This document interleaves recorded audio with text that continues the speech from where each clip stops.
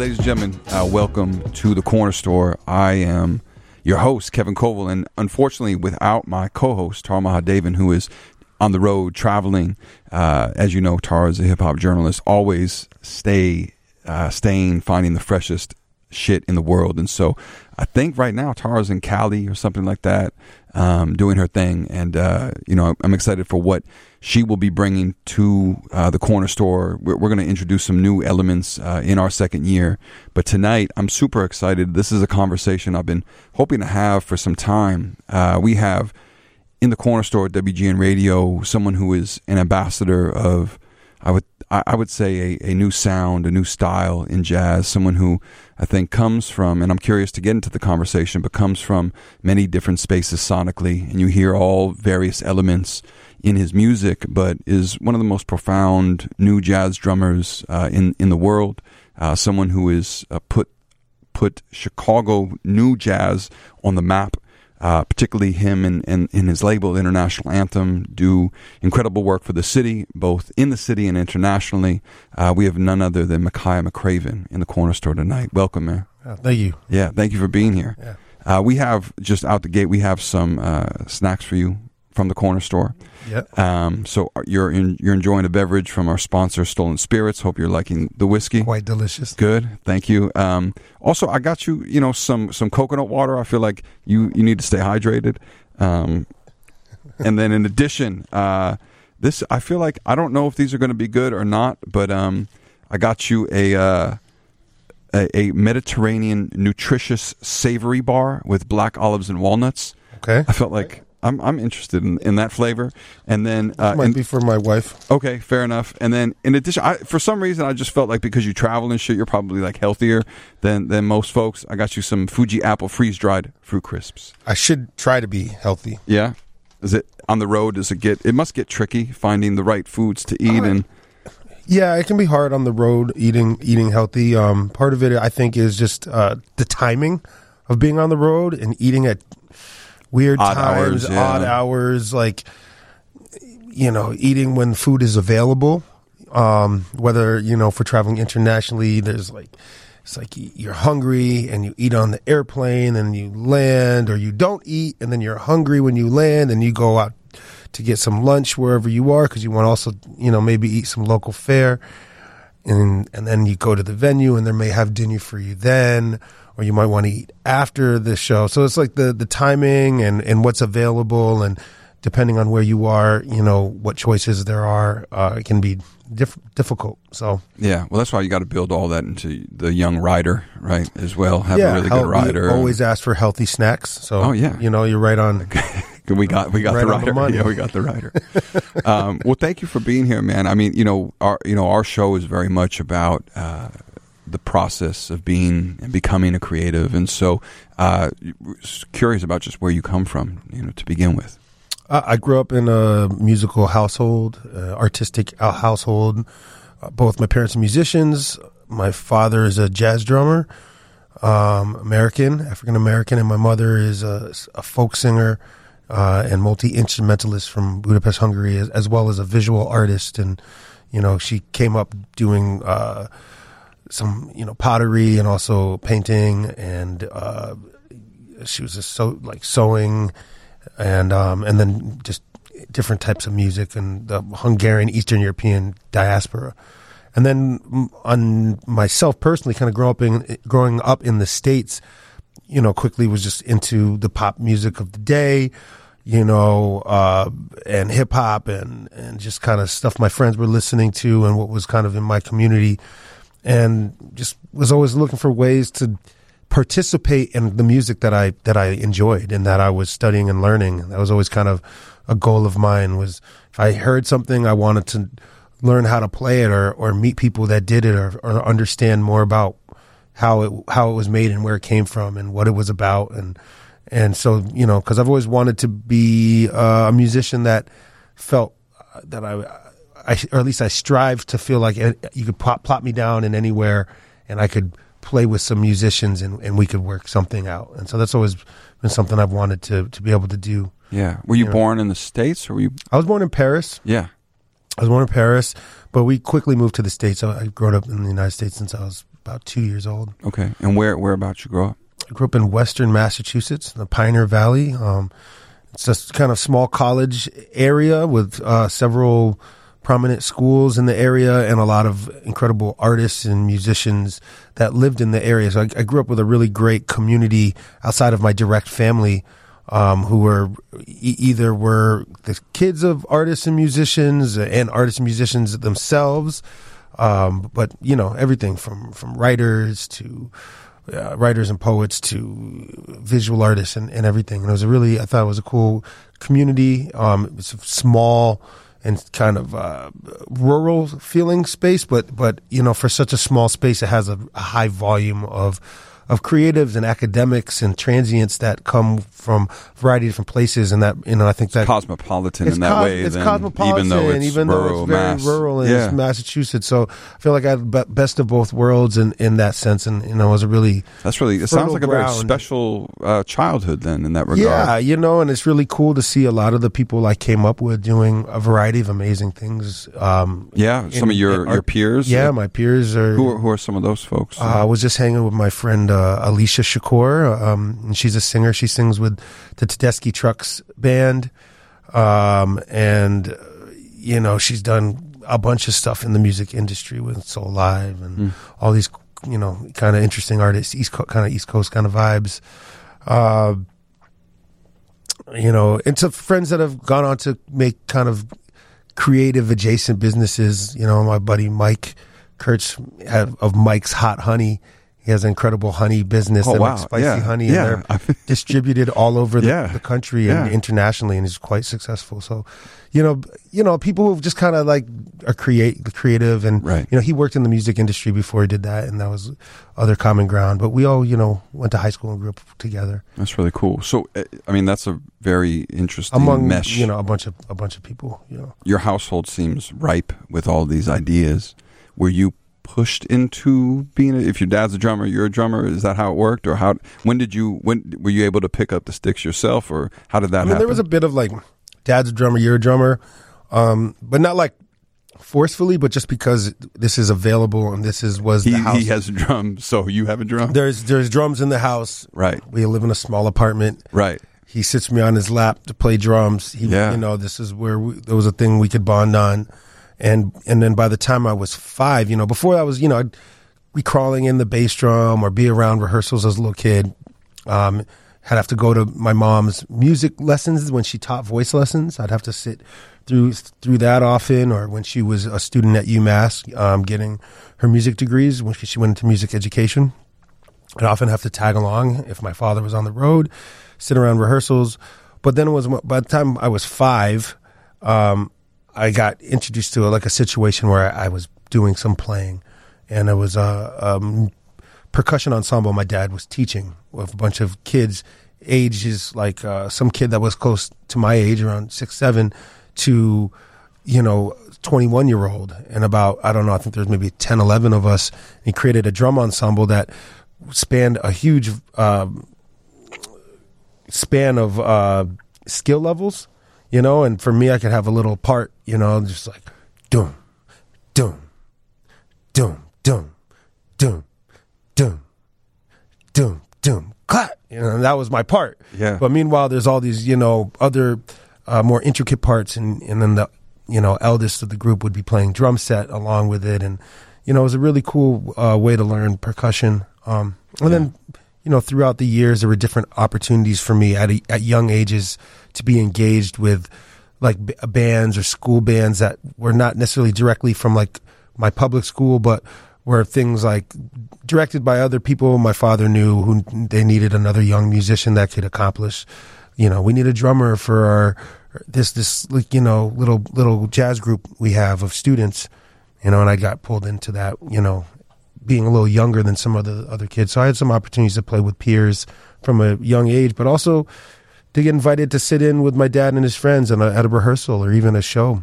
Yeah, who are some of the folks that your dad played with, and what are your parents' names too? If they my have dad, music in the Stephen world? McCraven, continues to work a lot with Archie Shepp. Yeah, we're working with Sam Rivers and Yusuf Lateef. He's, a bunch of different records under his own name.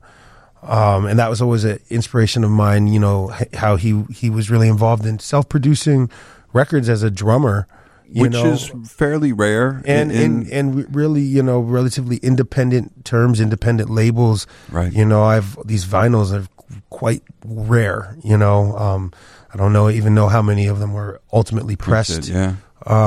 And some of them are on European, you know, small European labels, and, you know, something that I think is much more common now, you know, but in the 90s and 80s, didn't have the same 70s, access, didn't have the same technology. It was much harder to say, like, we're going to self-produce a vinyl. Right. You know?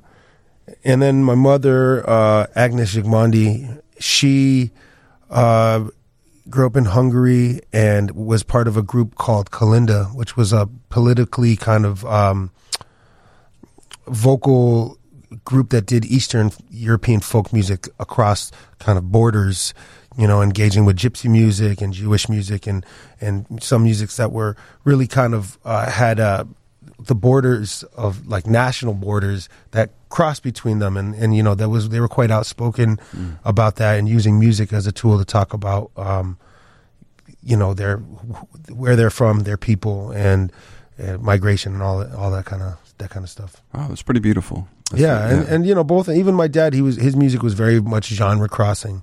You know, the stuff he was doing with Archie Shepp often was, you know, going into into African folk music, you know, West African music, as well as just look, you know, my dad was into rock and roll and Jimi Hendrix, and there was all these elements in his music that were always kind of open-minded and pushing genre, and those things were big influences into just like how I approach music, and feeling open and feeling like that's something that is just inherently what I want to do. Yeah, well, and it's certainly on your records, you're pushing multiple boundaries and blurring these borders. Are your folks are still around, still married? Yeah, no, they're not married, but they're around. My father moved back to Paris, and my mother's back, still in Western Massachusetts. So what do they think about what you're doing? It makes sense to them, obviously. They're proud. They're extremely proud. You know, they're very supportive. You know, every time I go through Paris, my dad shows up, and, you know, and, right. You know. Have you all done shows together, you and your pop? Yeah, I've done shows I've done some recording with my father some years ago. We haven't really played like in public for quite a while, and I used to work with my mom all the time. I mean, she gave my early band in high school, our first gigs. Wow. You know, backing up her music when she was performing locally, and, you know, she would have all these odd time signatures, 7/8, 5/8, 9/8. And it was a, you know, challenge for some young musicians. And I remember, I think she just kind of heard us jamming and practicing, and was like, these guys can learn this. And then she started to introduce this stuff to us, and got us some shows, and really introduced us to the first clubs where we were able to get our own gigs as a trio. Which that really spurred that unit of musicians to, you know, really solidify as my first real band. And we really had a whole career from there, spanning over 10 years. Oh wow! What's the name of the band, and what years are we in when this is going down? We're talking like 99, maybe, when that band really first came together for a high school battle of the bands. Maybe 98 or 99, and we won the battle of bands, or it might have been a talent show, you know, and. We started to do gigs with my mom and started to do some stuff locally. You know, I was a sophomore in high school, and the band, you know, first it was a trio, but it evolved into a band called Cold Duck Complex, which was that trio, you know, was, you know, it kind of evolved, but with a rapper. Oh, word. And we were a live kind of hip-hop band with a jazz trio that kind of did it. And, you know, that sounds really like, you know, you see that all the time now, but like back then there was really not a lot of examples for this. The Roots came out, what, 94, 5 or something like that? Roots, and I remember seeing the Roots, and I was a fan of the Roots. Would you go to the Black Lily or the... No, Roots came and they played at Smith College in Northampton. Okay, right. And like a theater on campus. Right. And I remember being there, like second row, And, it's like, wow, this is really great. And our band sound was different, and then like it evolved into like having some more rock edges and, some things that kind of resembled maybe Rage Against the Machine, but there was also like some more jazz elements and some jam band elements. And, we had this like, very virtuosic rapper, really smart guy. He's a professor in African American studies now. He's white rapper, really great. What's his name? His name, we go by Platypus Complex. Okay. And his name's Casey Heyman, but he's a really smart dude, had a lot of incredible things to say. And we were able to like garner like a really kind of like a small culty following in the Northeast, starting first as like a high school band in our hometown. But, while I was still in high school and those guys got to college, next thing you know, we were, we won the college battle of bands, right. And we opened for 50 Cent and Rozelle and Real Big Fish for the spring concert, and I was a senior in high school, and this was at the local university, and we got to play in an arena. And then from there, we were starting to sell out, local clubs and being able to trade shows with bands in New York or Boston. And we started to play out, and really did quite well in the college circuit in the Northeast as well, doing a lot of college gigs and stuff. And that was my first taste of being like of doing any sort of touring. We were loading up our cars. We had we really organized business-wise. The bass player who really kind of took over the management role had a really smart mind for music industry. And, we ran our own radio campaigns. We did street teaming, all of the band, band stuff, Right. We did it, and I felt like when I moved to Chicago later, after that kind of period of my life was kind of changing, and entering the jazz market, not all the cats out there had the same experience, like building like an indie vibe, yeah. Not in the jazz world, not it's a little different. The hustle is different. The hustle's different. It's a little more top down. Yes. And I'm really grateful for that. Right. I mean, I learned a lot. I hustled a lot. It gave you a different perspective about the market. Yeah, we opened for all sorts of people, from Diggable Planets to The Far Side, Mixmaster Mike, Lyricist Lounge. I mean, we did a bunch of cool stuff. So why did that band break up? Over a lot of time and a lot of fights in intimate like your brothers. We were 10 years is a long time. Yeah, it was. Yeah, and we started really young. We were kind of locked into the culture that started from a long time ago. There were other kind of business things that were happening that were also complicating stuff. People found different things in their lives. Were like figuring out where they're going, from whether it's graduate school to, one of the band members followed his spirituality into being a monk for some time. I was starting to come to Chicago where my wife was, we weren't married at the time. But you were interested in being married to her. Yeah. And so like there was just a lot of things and eventually, we were just kind of grew up a little bit out of that project, and we held on. I mean, we were still playing well into when I moved to Chicago. We got to a place where I could fly out for stuff, and also through that band, we got involved with a studio and venue called the Pushkin in Western Mass as well, and I became the musical director. So I was also producing records and organizing shows and doing this stuff. And I was really young, and there was a lot going on for me out there. And when I moved to Chicago with the band and with this studio and venue, I was really kind of, for the first couple years in the city, I was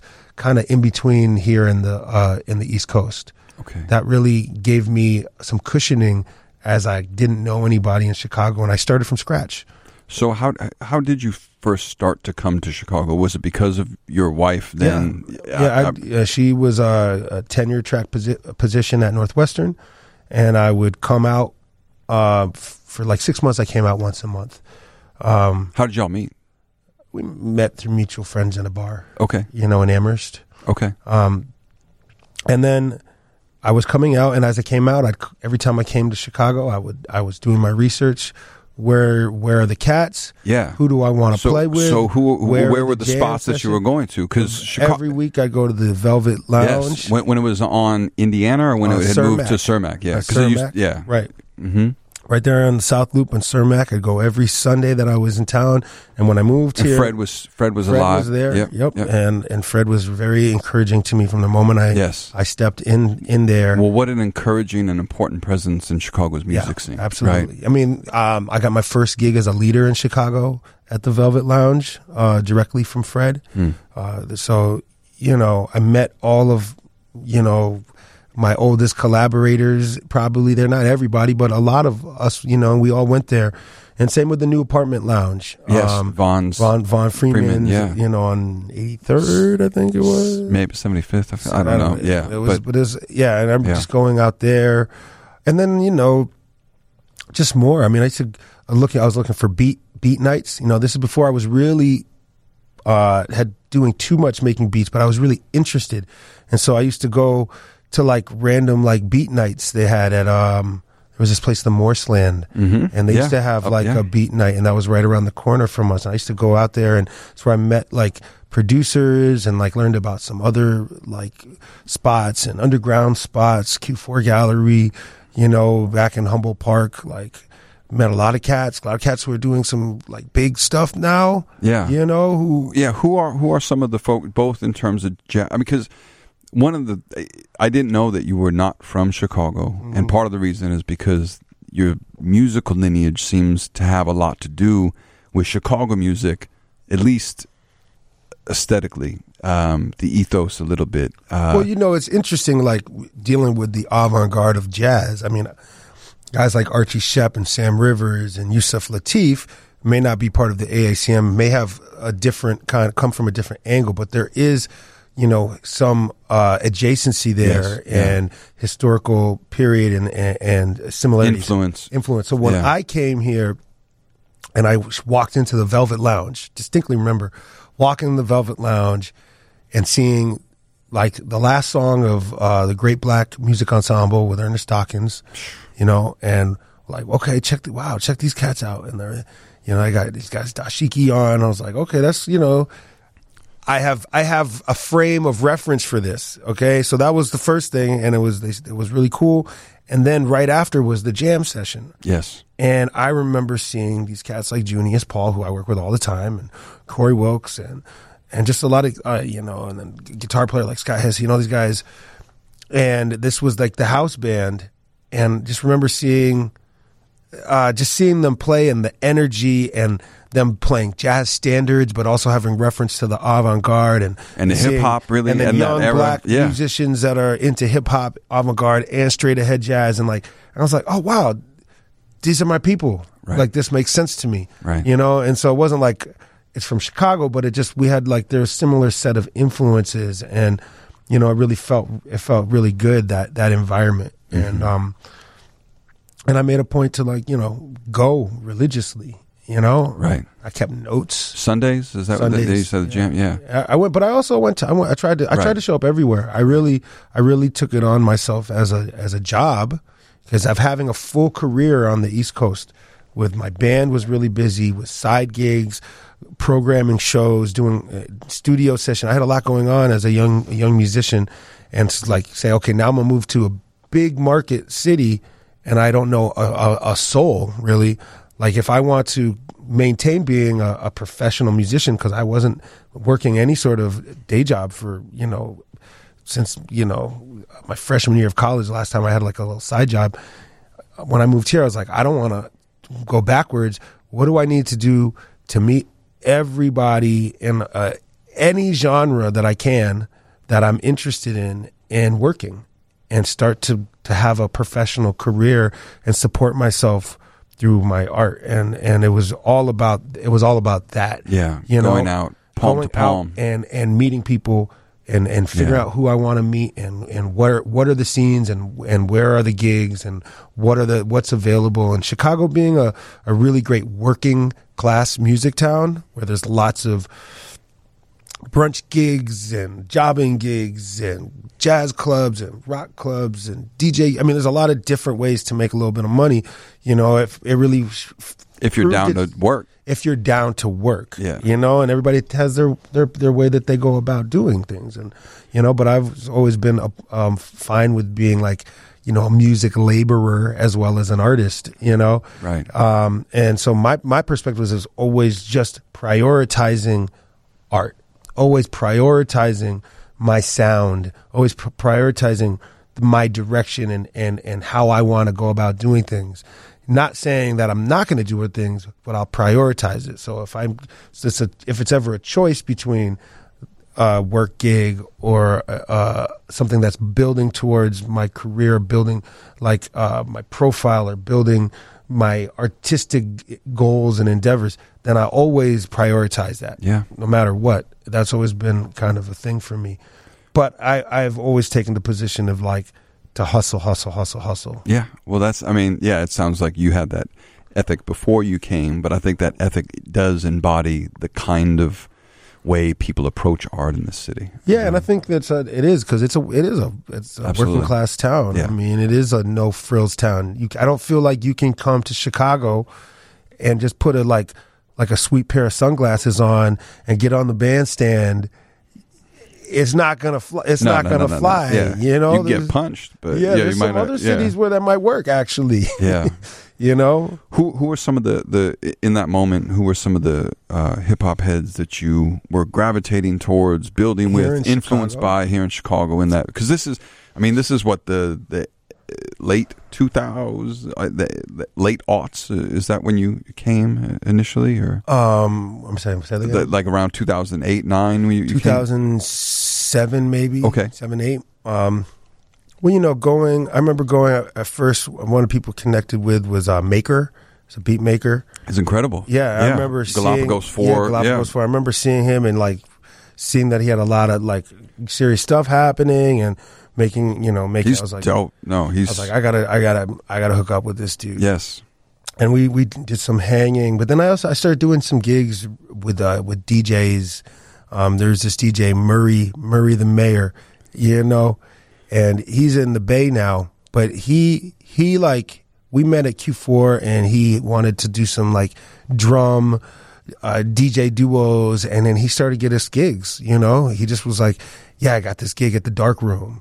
And we started doing a series at Rodan. Yes. And we started playing Rodan like every other Saturday, you know. And I remember knowing about Rodan because one of the first people I wanted to hook up with when I moved to Chicago was Jeff Parker, who had a great series at Rodan, and I remember going to that. And of Tortoise. This is Jeff of Tortoise. Jeff Parker of Tortoise. Yeah.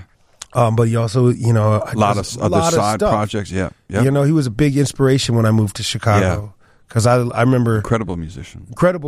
Yeah. Incredible mind, everything. You know, and I remember become a good friend and a mentor and all of those things. But I remember going to the Rodan and seeing them, and they're doing this really free jazz kind of night where they're improvising all night, but in between their sets is like DJs, and it's at this like hip with cocktail cool lounge visuals sushi on bars. the back. Yeah, they got like visuals. Yeah, and I was like, wow, I miss that spot now. I was like, how are they playing this experimental music and it's not just driving all the hip people out of here, you know? And that was really like dope. I was like, oh wow, they can. There's a cross section where these musics are existing. And where people want to hear this experimental progressive music, you know, but also are down with like hip hop and stuff. And then I started looking into Jeff Morgan. I was like, the indie rock band Tortoise, and like they were really amazing. And then on his MySpace page, he was making beats and DJing, and his tracks sounded dope. And then like you look at and he's playing with the AACM and Avant Garde, and then he's on tour. Next thing you know, with Joey DeFrancesco playing like straight ahead, like kind of organ jazz, and I was like, man, this cat does what he wants. Right. Musically, is open. You know, that's what I want to do. Right. You know, he was really big influencer, just a inspiration, saying like, okay, you do a lot of different things. That's okay. Because a lot of the times when you're trying to work a lot or you're trying to like find your way into a scene, you get pigeonholed this way, or you feel like you have to. There's a rigidity sometimes. Yeah. And people will want to define you or tell you what you can or can't do. Even if it's something that's really open-minded genre or progressive genre, you still end up having to fall within line of like the tenets of that space. Do you still struggle with that? Absolutely. All the time. Because I mean, not to jump all the way ahead, but your last record, Universal Being, the first track in particular is like damn near, like it's a very brief, damn near just straight ahead hip hop instrumental. I thought that you produced that and are playing drums on it. Yeah. It's all produced in a similar fashion. Okay. Yeah. And I want to talk about how it's produced, but even that first track, I would imagine maybe you caught, help from, or, because. Yeah. I mean, because it's outside of what you might expect on a traditional. Yeah. I mean, musically, I think right now is a good time. And I think a lot of people have been very gracious towards me and the music and the process, but, so I think there is some space for different types of sounds and whatnot. But, I don't know. There are these gatekeepers and these things you have to deal with. But some of that shit is dying. Yeah. Some of it's dying and some of it doesn't really matter because if people like the music, people are going to like the music. Right. And that's really been my perspective. It's like, whatever. I want to make compelling music. I want to make music that makes people feel stuff or is memorable, that sounds and feels timeless. And connects with people, and if it does that, like all that other stuff doesn't really matter to me as much. Well, and it certainly does. I mean, your music, I think, crosses between. I consider myself a bit of a jazz head because hip hop introduced me to jazz, and because of my nerddom and desire to dig through the samples that were on the backs of records and the liner notes of records that I was listening to coming up. And so that introduced me to, multiple genres of music. But because, I'm an 80s, 90s hip hop kid, primarily it was jazz and funk and soul samples. Right. And so that opened me to those genres of music. And I think your music works in multiple spaces. I mean, your records bump like a jazz, like a hip hop record. And they also, I think, satisfy like the things about jazz that I really love and appreciate. I've heard you talk. I'm interested in how you record, because how you record also very much utilizes the piecing of hip hop sample based culture. Yeah, so it's very much in a sample based manner that I've been making these records, and so in a way, a lot of it is about the source material, right? It's about the source material. So it's about in the space which we recorded, what we recorded, and who's making it, And so, very much like I try to pick great musicians that are open and who can really improvise well, and we can create a great first experience, because like a lot of these things are based out of live performances that are improvised, and the reason being is that there's a magic in the air when you're improvising like that. And it's not always something that I feel like for everybody is like the listen that they want, like start to finish. To be there, I think, is particularly special for an improvised show. But like in record making, and so like, I try to create an environment where I can bring like world-class musicians together who can collaborate and spontaneously compose together, and everybody is a composer on the piece.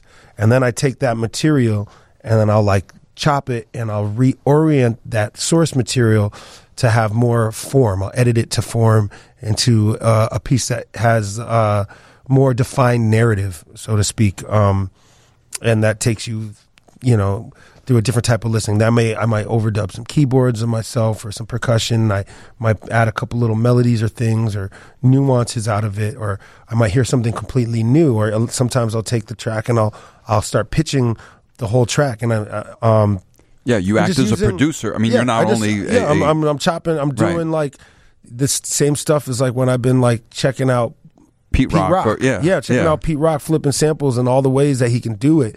And it's like, wow, that is amazing. And that was an inspiration to me, you know, watching a Pete Rock video. I saw one on YouTube and the way he flipped the sample like completely.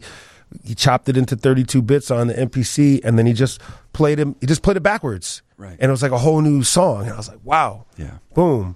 Look, there's new ways of interpreting sound, interpreting music, and I've always loved beat tapes, and so it's just kind of.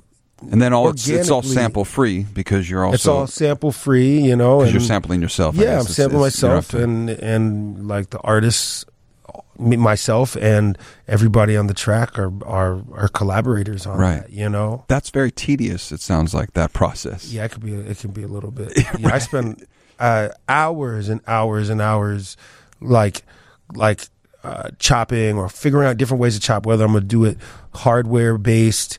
Or if I'm going to do it in the box, what programs do you use when you? Usually, I'm like mostly just Ableton. Yeah, you know, and everything I do is basically 2-track audio. Wow, no stems. Wow, and it's just like to me that resembles hip hop. Yeah, you know, sampling off of a record. You know, from the same '90s style. Kind of sample-based hip-hop is one of my probably biggest inspiration there. Right. You just have to account for so much sound as opposed to be able to pick and choose in a different way. Yeah. Yeah. But, you know, we wouldn't even... There's so much bleed in the recordings that you don't really even have the option. So I'd rather not even deal with it. And there's something to the limitation of working like the records that I liked. Right. You know, that inspired me to, like, even experiment with this is to keep it simple like that and similar type of... limitations. You've had a big year, a big bunch of years in a row. Beforehand we were talking. I mean, you're spending a lot of time touring, a lot of time overseas. I know that there is. I'm curious. So I feel like there is a new frontier, a new sound, a new appreciation for the kind of jazz that you and I don't. I imagine it's still jazz in your mind, like even as a genre, or we beyond the definition? Is the definition not even useful, perhaps? I think that's a difficult thing to define. Sure. And so, like, I generally speak with like in vague terms, or even as a devil's advocate, because I think there is some amount of discussion and back and forth, you know, and paradox that it can all exist within, you know, when it comes to ownership and appropriation and legacy and history and where the music can go. But ultimately, like, you know, I avoided calling myself a jazz musician for years as a young musician, feeling that the word jazz was a bad word, and that was going to isolate me from having certain opportunities, you know, for a healthy career in the arts, you know, and that was sad, you know, to feel that way. Because, you know, very much I feel like this is my music and the music of and your my legacy. Yeah, absolutely. And to feel like, oh, so what kind of musician? You're a jazz musician? No. I play all kinds of music, right, including jazz, right, and I play hip hop. It was like something I had to like prove that I wasn't. You're not just like you know, square or straight in some way. And that's really sad that like jazz music that was so progressive and subversive and political throughout its history has become something that would be associated with being square, you know, or well, anytime there begins to be, you know, and I worry about this sometimes, and how, you know, when hip hop becomes part of the academy, institutionalized, the Jazz Institute, which is dope, but also the idea of an institute, I think, makes it almost like classical music then. Yeah, but you know, fair enough. You know, there's good reasons why people of jazz, you know, wanted to be recognized by institutions. Absolutely. Right? Because we want access to to money and donors and prestige and respect. And prestige. Often, for a lot of the black musicians who were creating jazz, they didn't have the same platforms as their white counterparts in classical music. They didn't have the same access to money. They didn't have the same access to tenure positions at universities to teach. There were no jazz programs. It wasn't respected, and so there was a push, by the elders to get respect, to have a seat at the table, and I think that's, I'm in support of that. Yeah. I've had my own benefit of that, of being, a young musician to older jazz musicians, and then even having the opportunity to have an education at a jazz school, or like in a program that these things exist. So, well, your generation.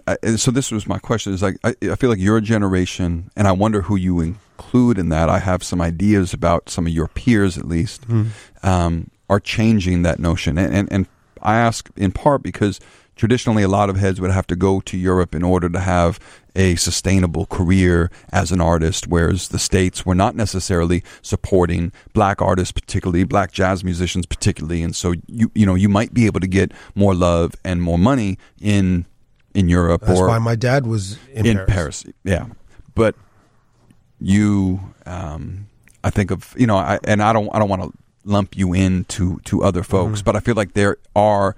I think a lot about the LA scene that is also blurring jazz and hip hop in multiple genres. It's been genres happening for a long time, and I don't find this as it's like a moment that's just happened out of nowhere, right? Absolutely. I mean, fusion is where. Miles Davis made a hip hop record in the '80s, late '80s. You know what I mean? With Easy Mo B. Yeah, and there's been, Herbie, of course, Branford, Buckshot, Funk, Roy Hargrove. Yes, yeah. Obviously, the Roots, which is Diggable Planets, but also, Jazzmatazz, and I mean, there's been a lot of crosstalk, and like if it was the '70s, it was with funk music. And so I do think it's part of a similar narrative. I don't always like to think of everything as like we're in this new era. This is the current thing. Iteration, and I think there is a great audience that is kind of opened up, and that to me is a little bit more unique. Is like, okay, well, what is the. Not that the music is inherently different or bringing young people, but the young people have an open mind or open ear to it because of whatever the state of our society is or where the music industry is, and that gives us like a platform and open ears, and there are certain artists that I saw that kind of gave me inspiration, and when I saw it's like, oh wow, this music is. It's jazz. It's like jazz oriented, but it's like this. But look at all these people, right? Right. And that was kind of what I was getting to before, was that there was definitely a point where it's like, what? No, I'm not afraid of calling myself a jazz musician because I don't think it will turn away fans or people. Actually, I'd rather embrace that. And if there are like divergent views of what that means. I can embody it in the way that what it means to me, and like there are elements of like the history of jazz, like progressive music, attempt to mastery of craft in your an instrument, connection to the blues and the oral traditions of the music and elements of groove and jazz and all these things. Actually, you could attribute to like a more conservative definition of what jazz is. It's like, I can still use those, while being progressive, or there's multiple ways of defining it. And which really kind of makes that undeniable truth is if you look at the history of jazz and the amount of different movements in the music that have happened and the amount of times that it's been deconstructed or recontextualized or reimagined. I mean, there was a time when bossa nova, which fits well into more traditional jazz, was the new thing, And that's really what it meant. It was this moment where, like in Brazil, like the music, jazz and Brazilian music combined and connected and created a whole new wave and new sound. Yeah, you know, and that's one of the amazing things. It's elastic about the music. in that sense. Yeah, and you know, border erasing in that regard. Back to your own familial experience. And look at guys like Dizzy Gillespie, who started, you know, being ambassadors for the music and really traveling and bringing jazz and to a lot of places around the world that didn't have access to it, you know.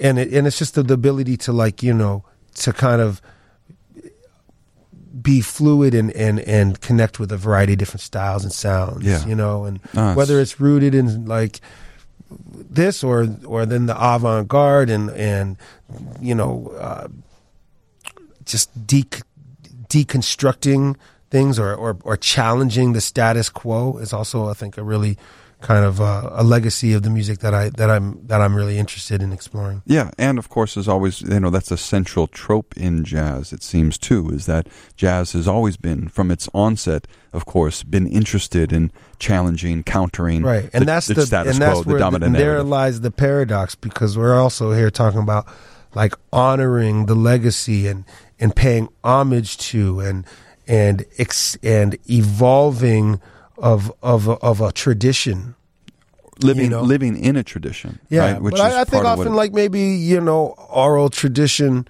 flows a little bit more like a game of telephone. Yeah, you know, it's when you write it down on paper, then it's like you start to get stuck. Yeah, right. That's real.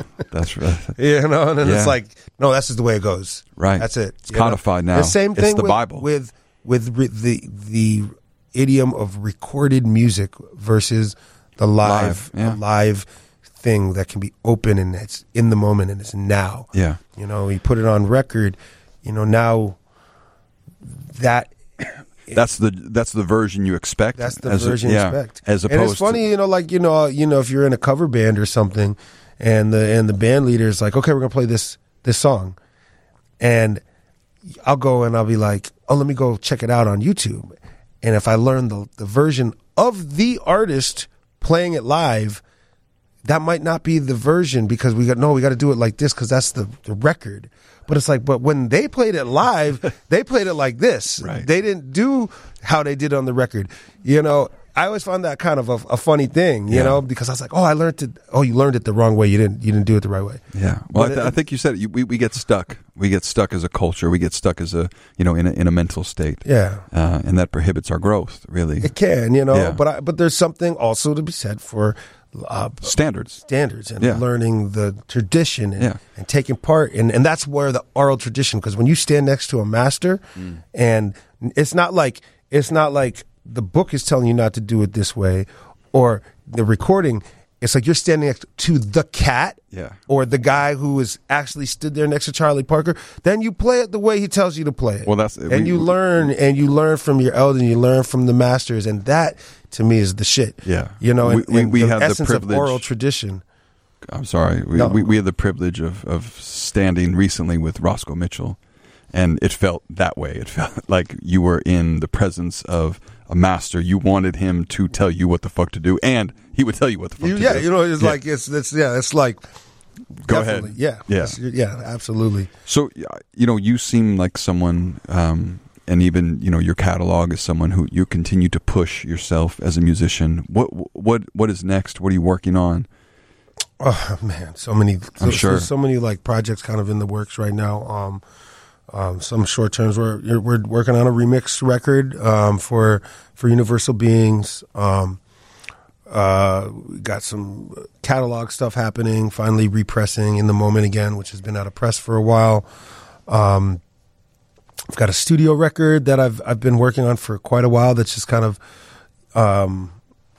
just like in kind of tweaking mode, and we're in the planning stages for like another recording project for 2020, as well as some kind of large scale performances that I'll have coming up from the end of the year to into 2020, and some other projects. Beautiful, well. man. Well, kind of stuff. I just saw you tear down the Jazz Showcase. Can people see you in Chicago coming up? April 25th will be at the Empty Bottle. And I'm really looking forward to that one. It'll be fun. Yeah. A different vibe than the jazz showcase. Yeah. The repertoire might be a little different. But that's one of the things I also, I love working with musicians that are versatile. It's like my first stop when I'm calling people. People can hit a lot of different types of sounds and genre. And I like to be able to play in different spaces. It's like, whether it's a standing room show or, we got a show coming up in Portland, opening for Rakim. So if we're doing like a hip hop show, or if we're playing in a more of a jazz room, where we can be a little more acoustic, a little more open, a little more solo vibes versus like, a set where we're really kind of rocking out. And I enjoy different methods. Yeah, different places. And, the band will augment, and I just try to get amazing musicians to work with. And, Yeah. Where can people find you, and where can people find the work on the internet? Makaya McCraven.com. It's MakayamCCraven.com. Instagram, Twitter, Facebook. Wow. MySpace. Listen. LinkedIn. Talk about it. And some other ones I'm forgetting too. Well, I feel like I want to talk for another 4 hours, but we should, your kids are here, and I really appreciate you being here, and I really am excited about your continued contribution to the sonic space around the planet and in the city. So thank you, man. Thanks for being here.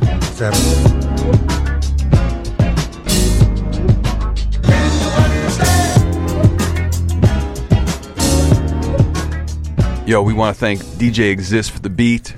Langston Olson for the art. Big ups, Todd Manley at WGN Radio. And Max and Dami, the Corner Store interns. Salutes to our super producer, DJ Cash Era. You can keep in tune with the Corner Store at cornerstore_pod on Instagram, Twitter, and SoundCloud. Also, you can stream and download the Corner Store wherever you listen to podcasts. And please rate and subscribe and comment on iTunes. Please, y'all, consider giving us those 5 stars. Thank you for listening. We're going to see you next week. The Corner Store is brought to you by Stolen Spirits.